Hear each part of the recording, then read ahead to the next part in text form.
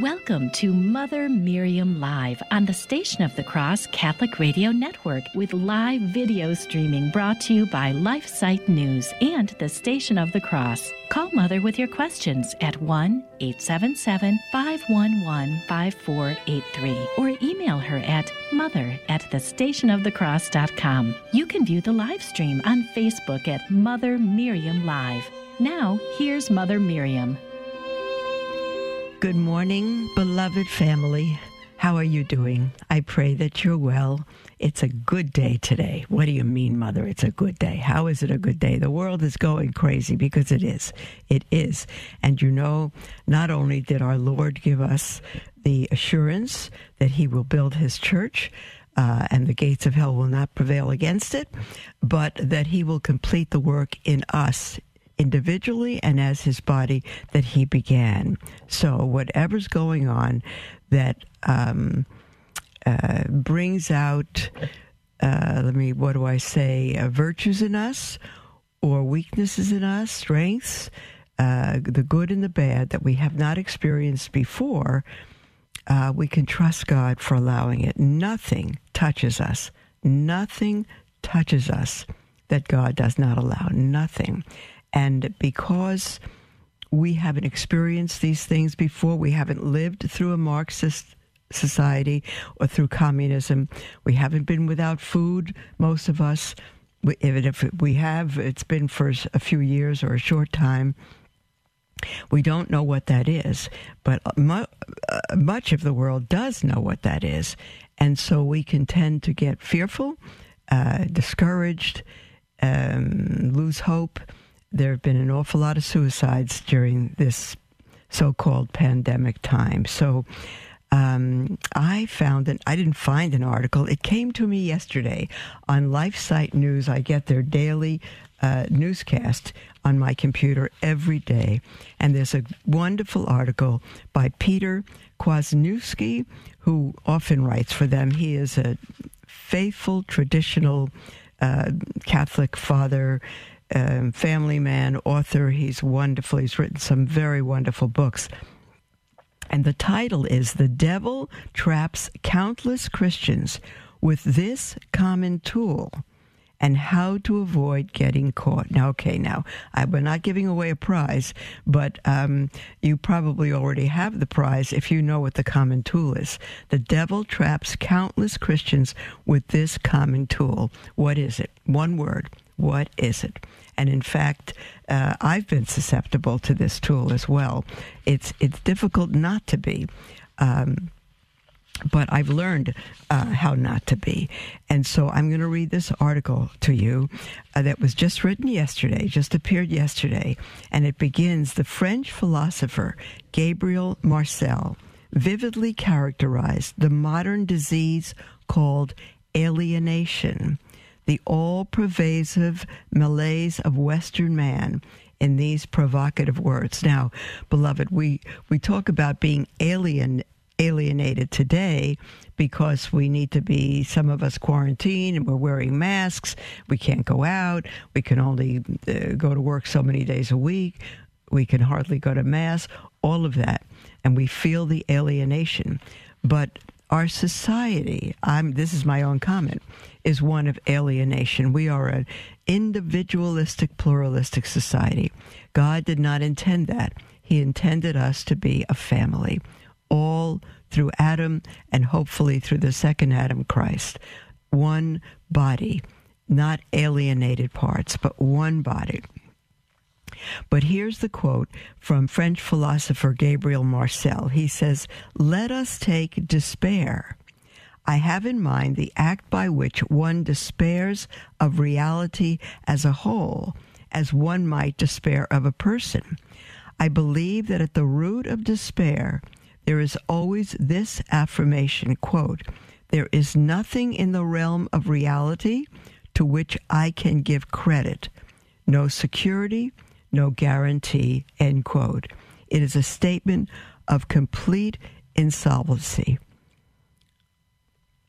And of course, it's false. That's not the statement of a Christian. That's not the statement of hope. Dr. Kwasniewski says, the liquid assets of reality have run out, and after a fruitless search for social or psychological aid, nothing remains but a great depression, a crippling lack of commitment to the duties of life. Now, you can go on LifeSite News and read this, beloved, yourself, if you'd like to. And the title is, The Devil Traps Countless Christians with This Common Tool, How to Avoid Getting Caught. Peter Kwasniewski continues. Nowhere in the modern world is this spiritual darkness more evident than in the accelerating demise of the traditional family. You know, that's my heart, the traditional family. And when I say the traditional family, I don't mean traditional Catholics. I mean the family that God established through Adam and Eve and intended to continue to this day. And the only definition of family is one man and one woman in a marriage, and that the fruit of that marriage are children. A traditional family, nothing else. People of the same sex may go through some form of marriage ceremony, but they are not married. They are not married. Two women, two men cannot marry. There's no such thing as same-sex marriage. The government may approve such a thing in such words, but there is no such thing. So people have said, what do you think of same-sex marriage? I said, I don't think of anything of what simply doesn't exist. It doesn't exist. People can live together in sin, but they are not married. Dr. Kwasniewski continues, the wavering of fidelity from within and the attempts of political propagandists to undermine the family from without have pushed us closer and closer to a world without structure, without morals, without loyalty, without peace. In these circumstances, with what might seem like a never-ending flow of bad news, it can be altogether too easy for Christians to fall prey to discouragement. It might seem as if no matter what we do, the tide cannot be reversed. No matter how much we protest or campaign, the results are more and more mixed and limited. We are even tempted to think that God is not listening to our prayers, or perhaps has chosen not to respond because we are too complicit and compromised to be worthy of his intervention, and we feel abandoned. We can read about a saint, Peter continues, we can read about a saint who had his feeling in the Old Testament, who had this feeling in the Old Testament. It was Elijah in 1 Kings chapter 19. He was ready to despair and give up. God sent an angel to him with food and drink, and after sleeping, he was able to continue to the mountain of God. We can see this as a parable. God sends messengers to us in obvious or hidden ways, bearing sustenance and good advice for our journey. He does, beloved. God never forsakes us, no matter what we feel like, no matter if we feel unworthy. The fact is, we are unworthy. God does not abandon those he loves and those who love him. There can, and who is it that God doesn't love? Not a soul, because he created you. You were made by love and for love. You may not love God, you may not believe in him, but he loves you. Why does he love you? Because you're terrific? No, he loves you because he's God, and that's what he does. He's a God of love, beloved. We can also see in Elijah's story a warning against despair, which so far as it lies in us, makes us useless to God, to ourselves, and to our neighbor. That's what happened to Judas. He despaired. He lost hope. And without hope, the writer to the Hebrews says, it's impossible for us to please God. In truth, God does not generally save kingdoms with miraculous signs in the heavens, although he can do that and has done it. He seems to prefer the quieter method of bringing aid to this or that person by an act of charity, like a mother giving food and drink to her child, or a husband giving a listening ear to his wife, or a parishioner giving a helping hand to another parishioner who is moving house. It is our illusions about winning big that make us neglect the small victories of charity that are the mustard seeds of the kingdom of God. Dr. Kwasniewski says, my wife was reading a book recently called Thérèse, Quelques Secrets de la Joie, The Secrets of Joy, and came across a section that struck us as the perfect meditation for our times. And here is her translation. Quote, and this is from Saint Therese, beloved, the little flower. It had been announced that the devil was going to close up shop and offer his tools to anyone who was willing to pay the prices. Oops. Okay, this is quite something from Saint Therese. Don't you go away. That's the music for our first break, beloved, and we'll begin to take your calls, your texts, your emails after the second break. But you're welcome to call in with anything on your heart, toll free, 1-877-511-5483. I'll say that again, 1-877-511-5483, or email at mother@thestationofthecross.com. We'll be right back.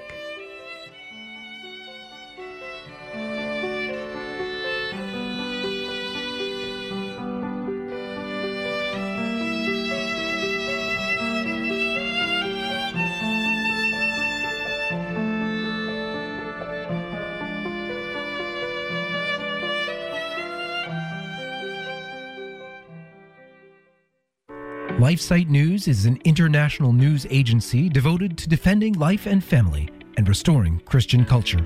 We aim to educate and activate our readers with the information they need to fight the most crucial battles of our day, in their churches, workplaces, and families.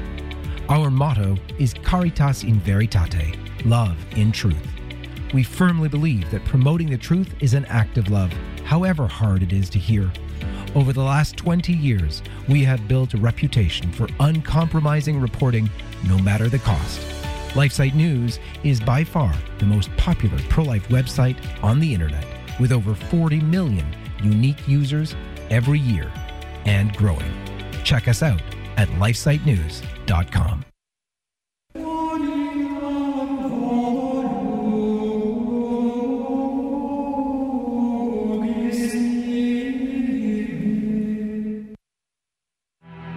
Prayer of Deliverance. Almighty God and Father, we beg Thee, through the intercession and help of the archangels, Saint Michael, Raphael, and Gabriel, for the deliverance of our brothers and sisters who are enslaved by the evil one, from anxiety, sadness, and obsessions. We implore Thee, deliver us, O Lord. From hatred, fornication, and envy. We implore Thee, deliver us, O Lord. From thoughts of jealousy, rage, and death. We implore Thee, deliver us, O Lord. From every thought of suicide and abortion. We implore Thee, deliver us, O Lord. From every form of sinful sexuality. We implore Thee, deliver us, O Lord. From every division in our family and every harmful friendship. We implore Thee, deliver us, O Lord. From every sort of spell, malefice, witchcraft, and every form of the occult. We implore Thee, deliver us, O Lord. Thou who said, peace I leave with you, my peace I give unto you, grant that through the intercession of the Virgin Mary, we may be liberated from every demonic influence and enjoy Thy peace always. In the name of Christ our Lord. Amen. Welcome to Mother Miriam Live on the Station of the Cross Catholic Radio Network, with live video streaming brought to you by LifeSite News and the Station of the Cross. Call Mother with your questions at 1-877-511-5483 or email her at mother@thestationofthecross.com.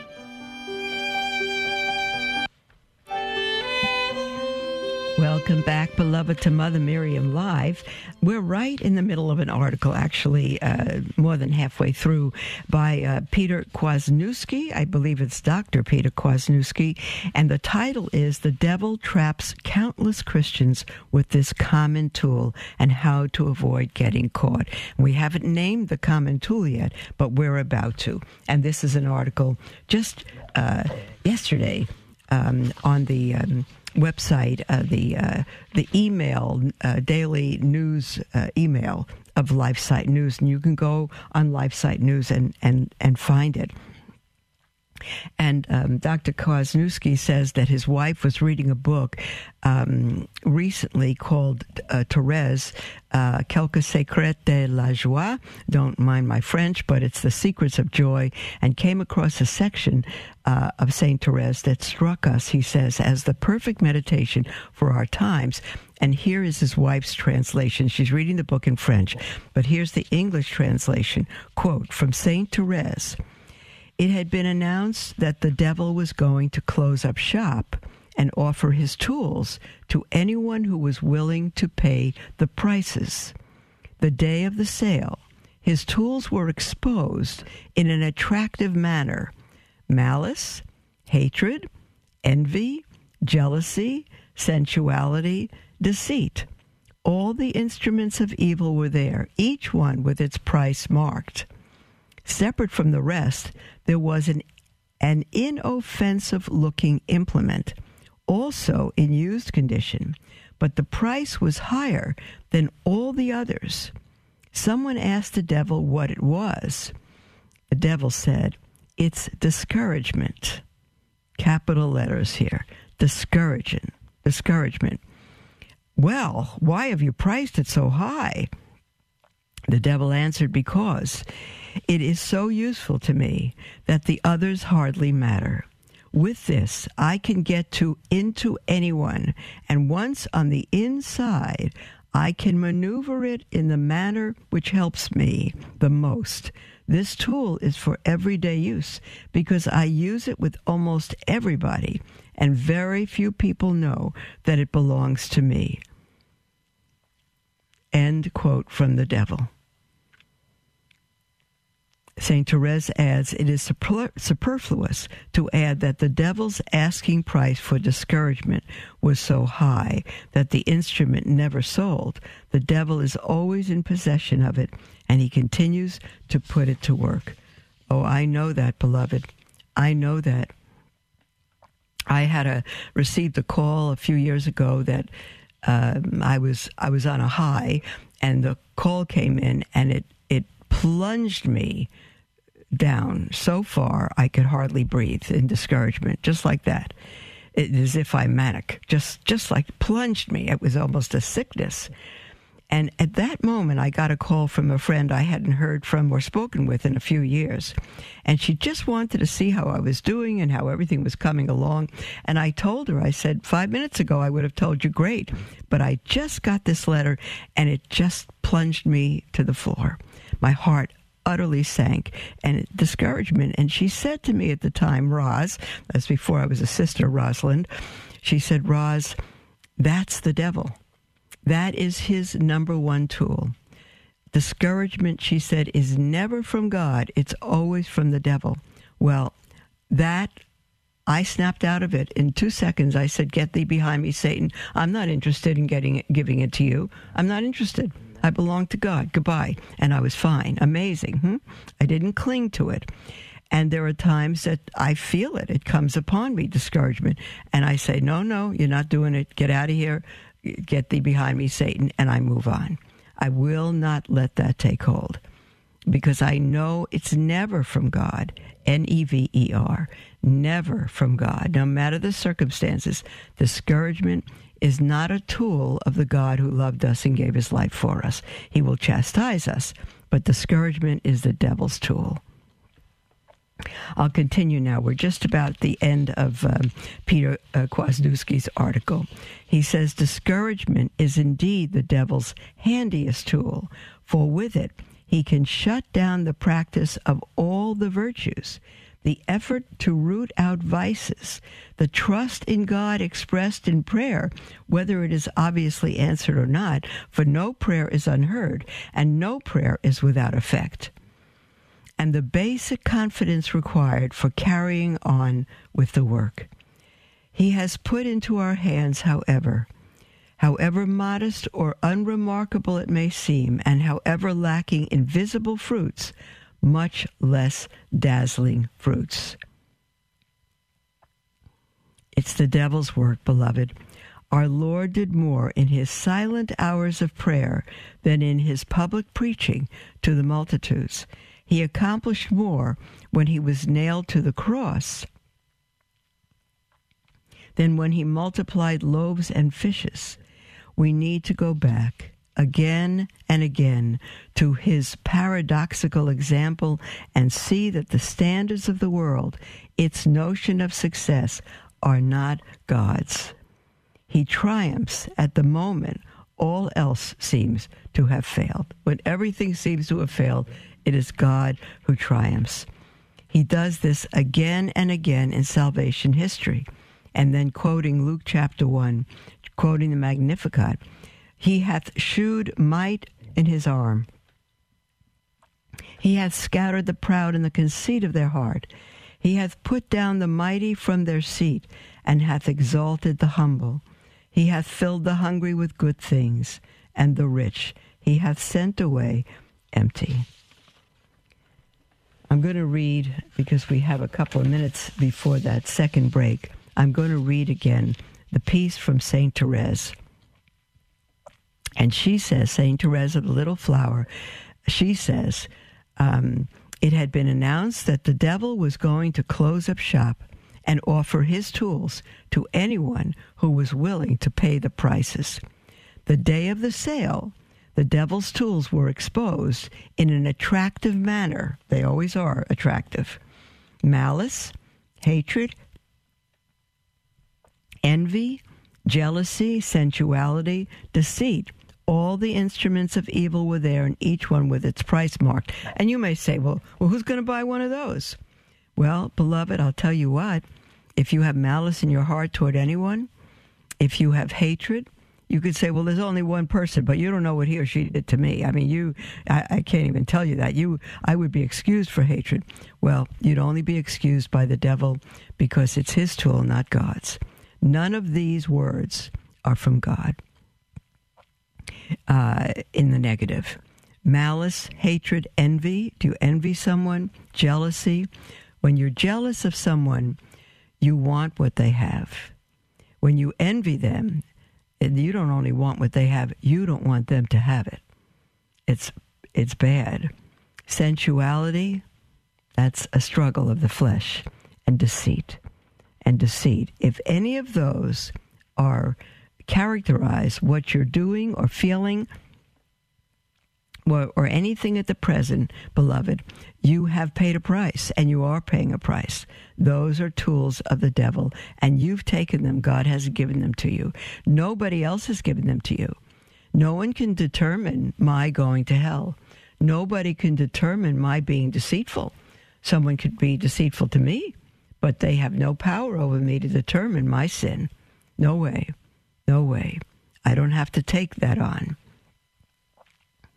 And St. Therese continues, separate from the rest, there was an inoffensive looking implement, because the devil appears as an angel of light. It's not going to look offensive. If it looks offensive, you won't want it. An inoffensive looking implement, also in used condition, quite used, I would say. But the price was higher than all the others. And so someone asked the devil what it was. And the devil said, oh, it's discouragement. That's it. Well-used tool. Why have you priced it so high?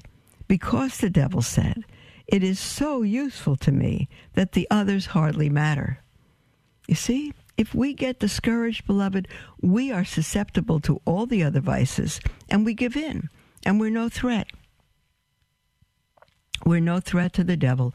We're only a threat to the devil if we trust in Christ and turn to him, because then the devil has no power over us whatsoever.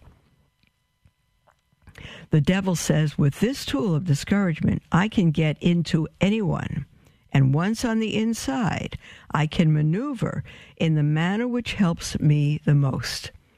Once discouragement gets to you, he can maneuver you. He, like a hand in a glove, he can maneuver you. This tool, the devil said, is for everyday use, because I use it with almost everybody, And very few people know that it belongs to me, that is, to the devil. You can say, I'm discouraged, and you feel depressed, you feel down, but you're using the devil's tool. And you are paying a price for it, and those who live with you are paying a great price for it. All I need to know is that something is from the devil, and then I reject it. I'm not interested. I don't want it. It's from the devil. I don't want it. I have enough problems of my own without taking on more from him. No way. So anytime you feel discouraged, beloved, just say, get thee behind me, Satan. I'm not interested. Discouragement is never from God. And I'll tell you what else, beloved. It is never from the circumstances. Circumstances can't direct your feelings. Only your response to the circumstance directs your feeling.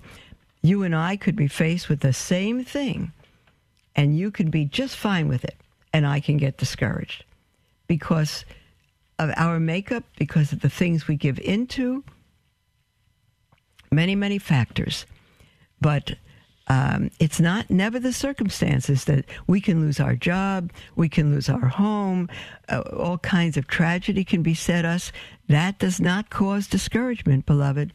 It does not. It should cause us to turn from God, and as Moses said, stand back and see the salvation of the Lord. But if you get discouraged, it's not because of all these things that happen that appear bad to you. It is because you've bought the devil's plan. You've given in to the devil's most useful tool that he uses on everybody, everyone, daily. Okay, so much for that. Okay, there's our second break, beloved. We have Joan on the line. Joan, as soon as we come back from this break, we'll take your call, and anyone else call in with anything on your heart, toll free, 1-877-511-5483, or email at mother@thestationofthecross.com. We'll be right back.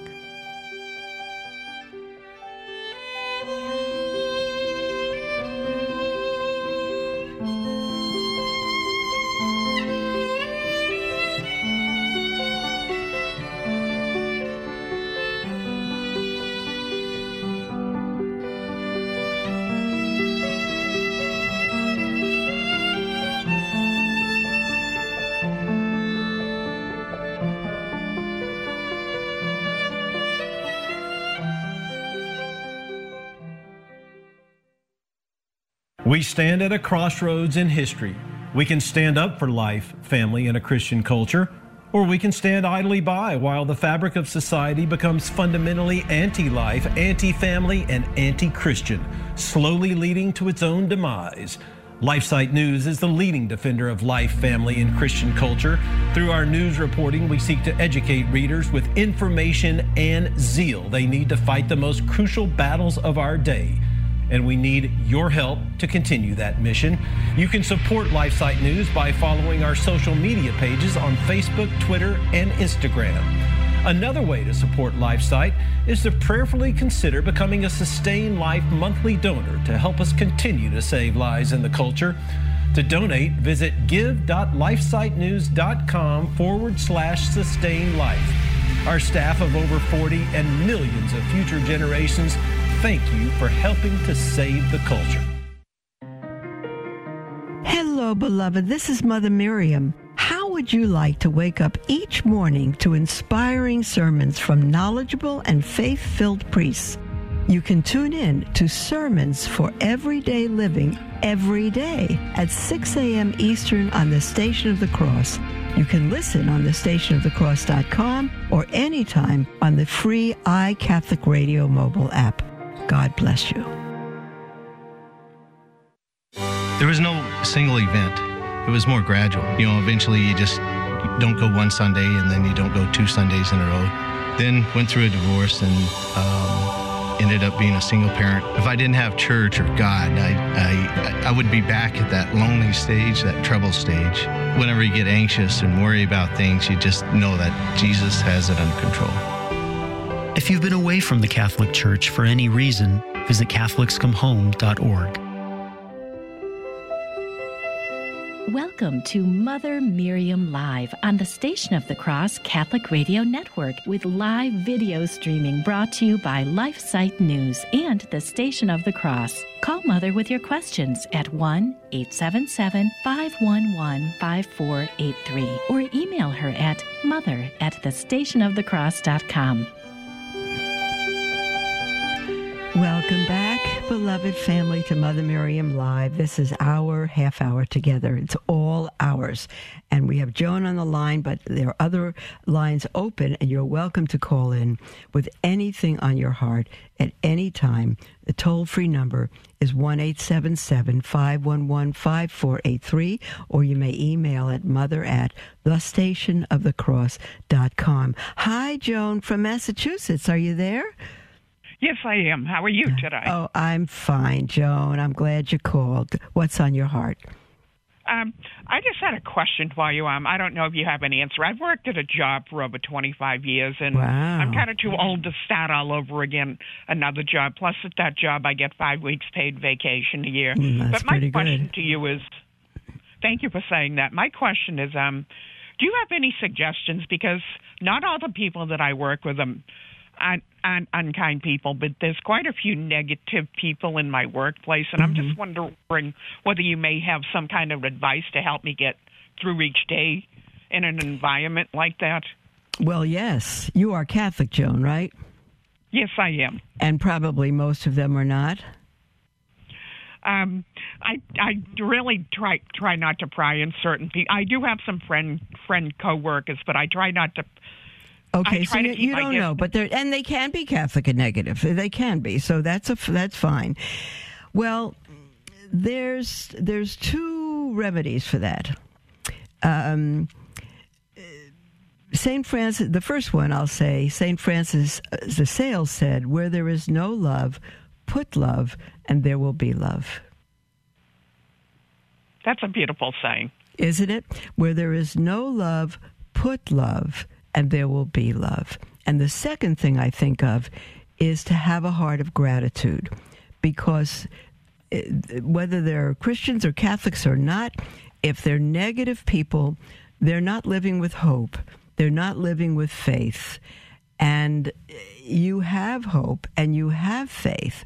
And so when I come across negative people, I say, Lord, thank you for the love you've poured into my heart. Thank you for the faith you've given me, and help me reach out to them with your love. And it doesn't need to be the gospel, as you say. It doesn't need to be a witness to the faith. You'll be a witness to the faith just by your kindness and your love, and returning love for negativity. Kindness for negativity. Yeah. You see, Paul wrote to the Romans, chapter 2, he said it is the kindness of God that leads to repentance. And when I feel negative, and I could be grouchy or whatever it is, and someone responds back to me in kindness, I tell you what, it melts my heart. And it makes me want to be kind. And that makes you feel good, I'm sure. That's it. Oh, for sure. I mean, I can remember my parents always teaching me. I'm an old person, and that they always taught you to respect people. And as people get older, at least I feel myself sometimes, and I probably shouldn't feel this way, is that sometimes I find it hard, unfortunately, with everything that's going on for all of us today, too, that it's hard. It seems, at least to me anyway, that it seems harder to find the nicer people than the unkind people out there for some reason today. It's easier to find the nicer people than the unkind people, are you saying? I think it's kind of hard to find the nicer people. Oh, there you go. Okay, well, I have a slightly different thought about that. People are essentially good. And it's not that one is kind and one is not nice and all of that. It could be, of course. But it is our response to circumstances. So you will find some very angry, negative people who can give their lives for someone else in the right circumstance, you see, but they're not walking with God, and they are negative. But it's not that they're a negative person or this is a kind person. it is that they're acting negatively or they're being kind, but that doesn't describe their whole life. They could be very beautiful inside and just not be able to handle negative circumstances. So it's not the whole person. Mm-hmm. I'm sorry. I mean, like I said, not everybody had the same upbringing as myself, and I had very good, loving parents and grandparents. And oh, how nice! I feel that sometimes people that I thought were my friends in the past, they deserted me out of my life when I needed that support, and that's why I find it hard to want to trust people more today. Did your parents and grandparents who loved you, did they desert you? No, they passed away, unfortunately, but that wasn't. That's right. So fault. What I'm saying is you've had example of people that have deserted you, but you've also had the example of people who haven't deserted you, who have loved you and who have raised you right. So don't let the ones who've deserted you be the stronger example for you or have the stronger impact than those who really brought you up to be a loving woman. See what I mean? It's a choice. It's a choice. I mean, so people that have deserted you, Joan, it's a deep hurt. I understand that, but pray for them and say, Lord, whatever it is that allowed them to desert me in my time of need, I don't know, Lord, but I pray that whatever that emptiness is in them, that you help them. Pray for people, thank you. And always have a grateful heart for the fact that you can see, that you can love, that you could be positive in negative circumstances. Always have a grateful heart. Very thankful for my parents and my grandparents for that, for showing me that kindness. That's right, sweetheart. And that's the kindness you need to pass on to everybody. Did they always show you kindness based on your good behavior? I had two brothers, and they didn't show any favoritism. I was the only girl. They treated us all equally. They just did everything equally, and we were all equally loved, and that made you feel appreciated, I feel. Okay, that's it. And so when there are negative people, they may never have been loved as you were loved. And if they feel God's love through you, I guarantee you they'll change. If we had another 15 minutes to talk, I would give you a miraculous story that occurred with me that changed the life of some very negative people. So, again, where there's no love, put love, and there'll be love. They may never have experienced love and unconditional love and kindness. So that's what you give them, and they'll change. And they'll appreciate you, and they'll see that somebody's a good-hearted person, hopefully, then as well. That's right. Of course they will. Of course they will. And you'll give a true witness to the God who loved us and gave himself for us when we were yet in our sin. And I don't want to be discouraged like you were saying at the beginning of the program. I got to try and stay positive, so. Yeah, do it. Just say, get thee behind me, Satan. Not interested in being discouraged. None of us deserve that for sure. What's that? Well, thank you very much for your time today, and you have an awesome program. And thanks, Joan. Thanks, you sweetheart. You have a good day. You too, sweetheart. God bless you. Alex from New York. Hi, Alex. How are you doing today, Mother? I'm doing fine. How about yourself? Very good. I have no reason to complain. I've been very blessed. So I was just calling today. I figured, given your background, you would be a good person to ask this. So I wanted to ask in general, what does the average Jewish person believe? And then I also wanted to ask, what about groups like Jews for Jesus? Like, how do they relate to Christianity? Because I would have assumed that would have made them Christians, but they identify as Jewish. So I was just kind of confused by that. That's good. No, that's fine. To be Jewish is to be part of the people that God established through whom he would bring the Messiah into the world. The entire Old Testament is the story of the Jewish people, of the Hebrews, from Abraham on. And so all the way to the New Testament, where Christ came from the Jews, for the whole world, not just the Jews, but he came through them. And he came to his own, the Jewish nation, and they were the first evangelists. The church was founded on Jewish prophets and apostles, all Jewish. Christianity, Alex, is a Jewish faith that is to be spread through the Jewish Messiah all over the world, and the reason it's called Christianity is because the English word for Messiah is Christ. Messiah is from the Hebrew Mashiach, and the English is Christ. So it's Jesus the Christ. And when one belongs to Christ, they're called a Christian. I-A-N is the suffix meaning belonging to. So those who follow Christ, they were all Jews in the first century.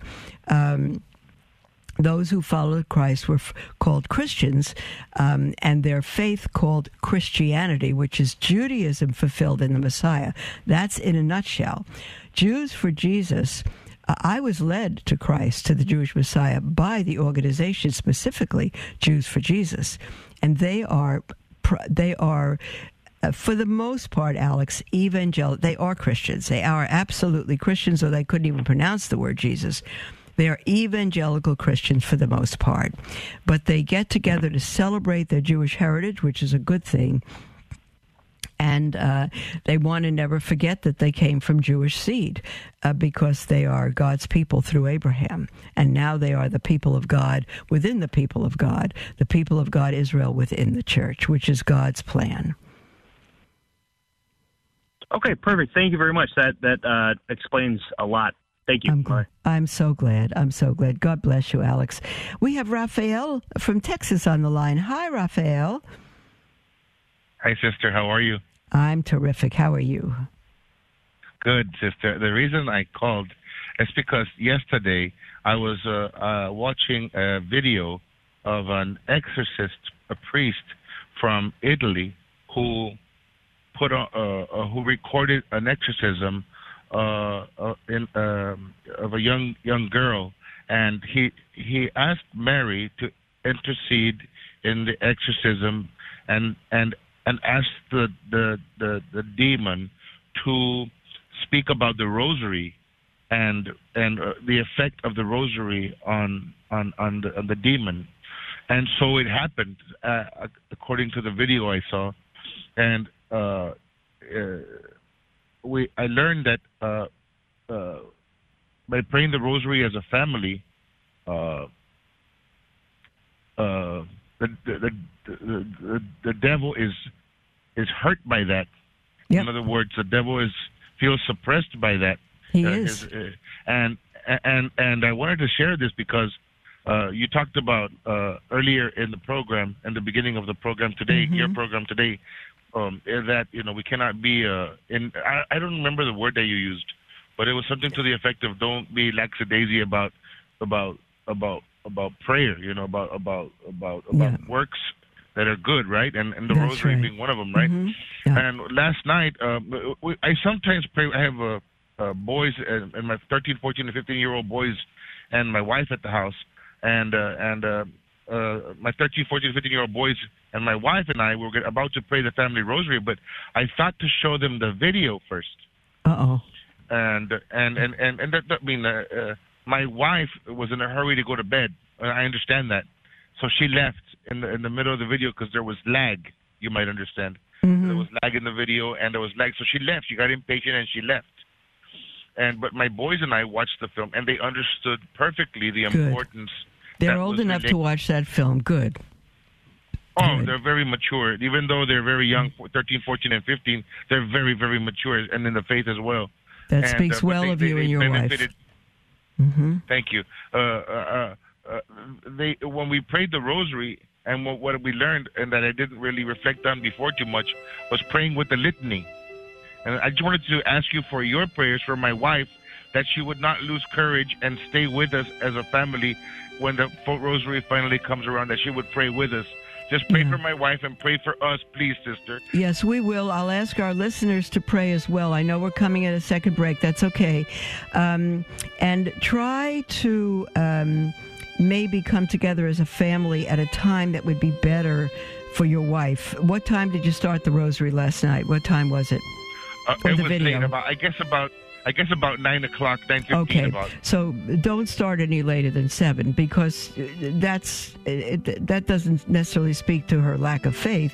She's working all day, and that's a late hour. We can fall asleep even if we don't want to. So work it out that you pray the rosary at an earlier hour, and a rosary a day keeps the devil away.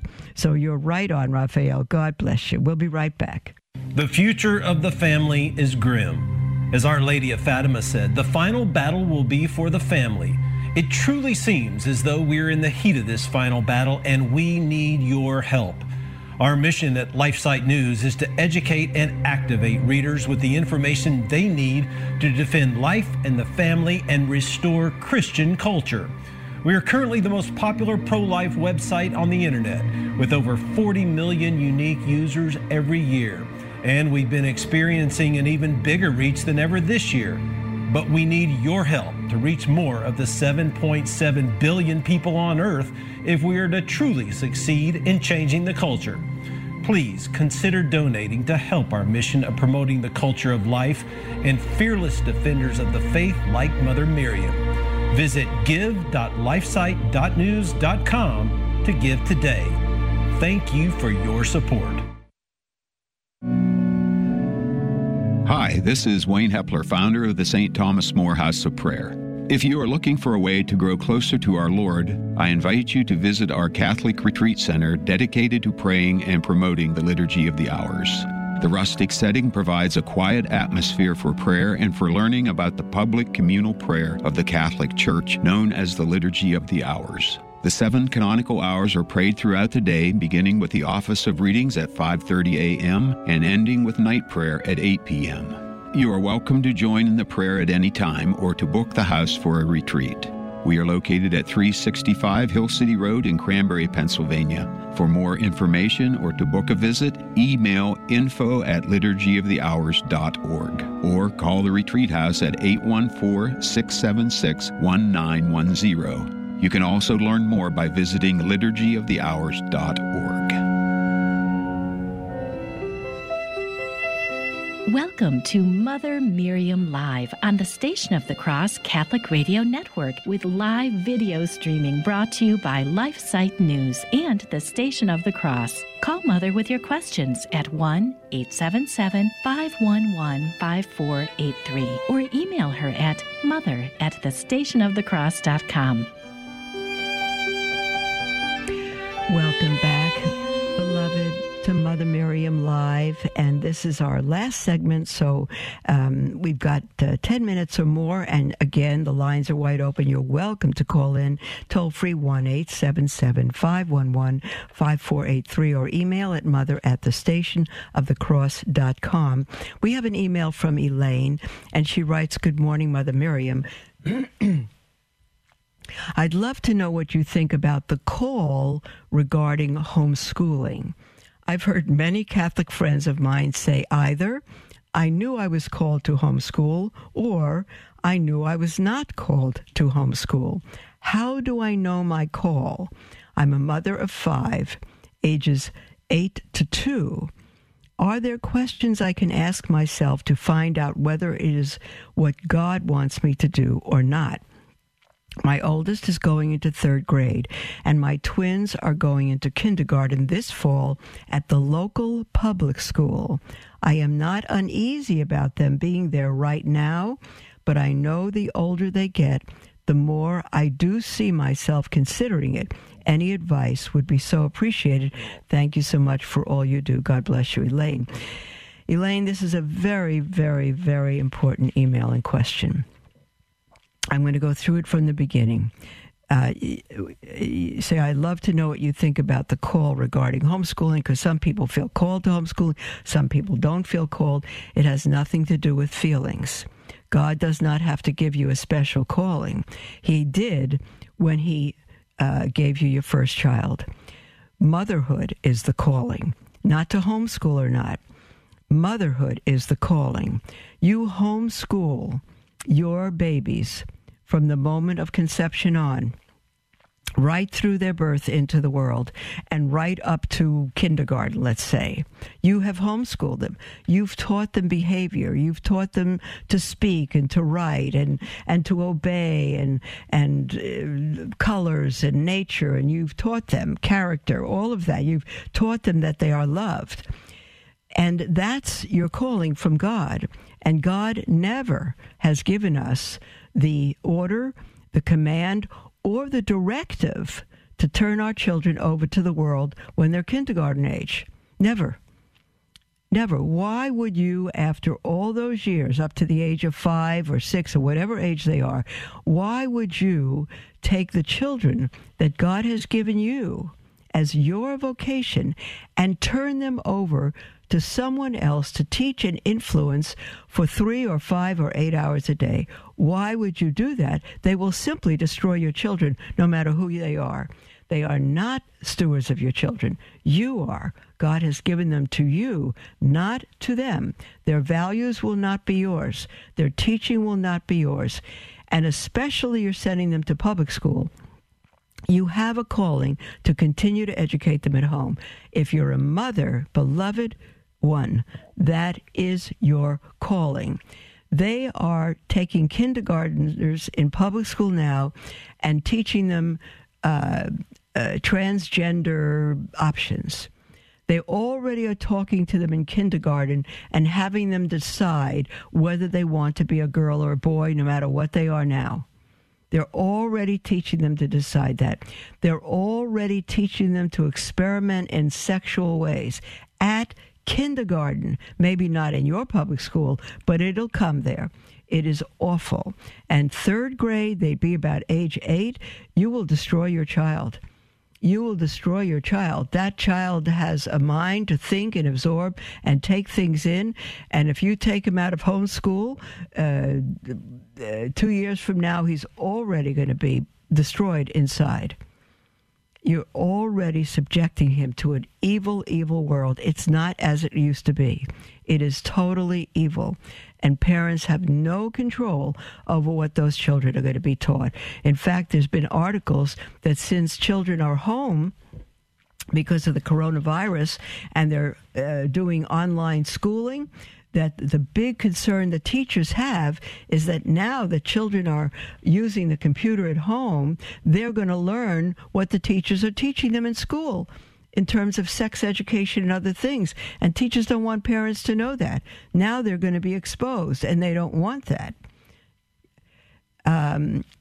Elaine, it's not time to turn your children over to the devil. And if you send them to public school, that's what you're doing. And you're going to say, come on, Mother Miriam, that's awfully strong. We went to public school. We're okay. Yeah, you did in your day. No longer today. This world is evil and growing more evil by the hour, not even by the day, by the hour. Keep your children at home. That you have 5 children, ages 8 to 2, you have your hands full without any question whatsoever. Keep your children home. If you need to get a mature teenager or someone, a parent or a mother who's retired, in to help you at that hour, to help you take care of your 2-year-old so you can be with your children and teach them. Father John Hardin doesn't call it homeschool. It's home education, which you do from the day of their birth, from the day of their conception. Don't stop. Don't turn them over to the world. If you do, you are abandoning your vocation. I know that people are going to come against me for this. I know they're going to think I have a one-track, narrow mind. I'm telling you, I am taking in a huge amount of information, especially these days, and I am telling you that you will regret sending your children to school.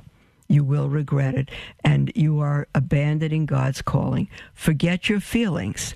God has called you to marriage and motherhood. That is your calling. There is no separate calling to homeschool. None. Someone may feel it because they want to. Someone else may not feel it because they don't want to or they disagree for reasons. But it's not a calling. Motherhood is the calling. And that you have, my dear one, that you have. And it's not just homeschooling, is not just the issue of the mother, but also the father must be completely involved. If you're not on our mailing list, go to our website. You can sign up for our newsletter, or you don't have to. Go to www.motherofisraelshope.org. And right on our homepage is our current newsletter, or you can click on the newsletter tab, and the first newsletter up is our current newsletter, and the entire newsletter is on homeschooling, why to homeschool, what the church says, the options we have. And I give the top 7 homeschooling resources, so no one has to invent the wheel. You don't have to figure out a program. These are terrific, traditional Catholic sources that send you everything complete in a box. The entire curriculum, the books, everything. You don't have to invent the wheel or reinvent the wheel. And then also the 5 top resources that have been recommended to me by 22 homeschooling moms for resources, for the best books you can get, the best homeschool materials you can get. It's all in that newsletter. So if you don't have it, you can download it from the internet, or you can call us and we'll put one in the mail to you. Free of charge, no charge. It's extremely important, beloved. I know you didn't consider this answer, but there's no time left. Do not put your child in kindergarten. Do not put your 8-year-old or however old he or she is in 3rd grade. Do not send your children into the hands of the devil and this corrupt society. It is as bad as I'm saying it is, and probably worse. So God bless you, beloved. I know that's an alarming response on my part, but it's upon us. It's upon us. God bless you, and we will speak with you all tomorrow.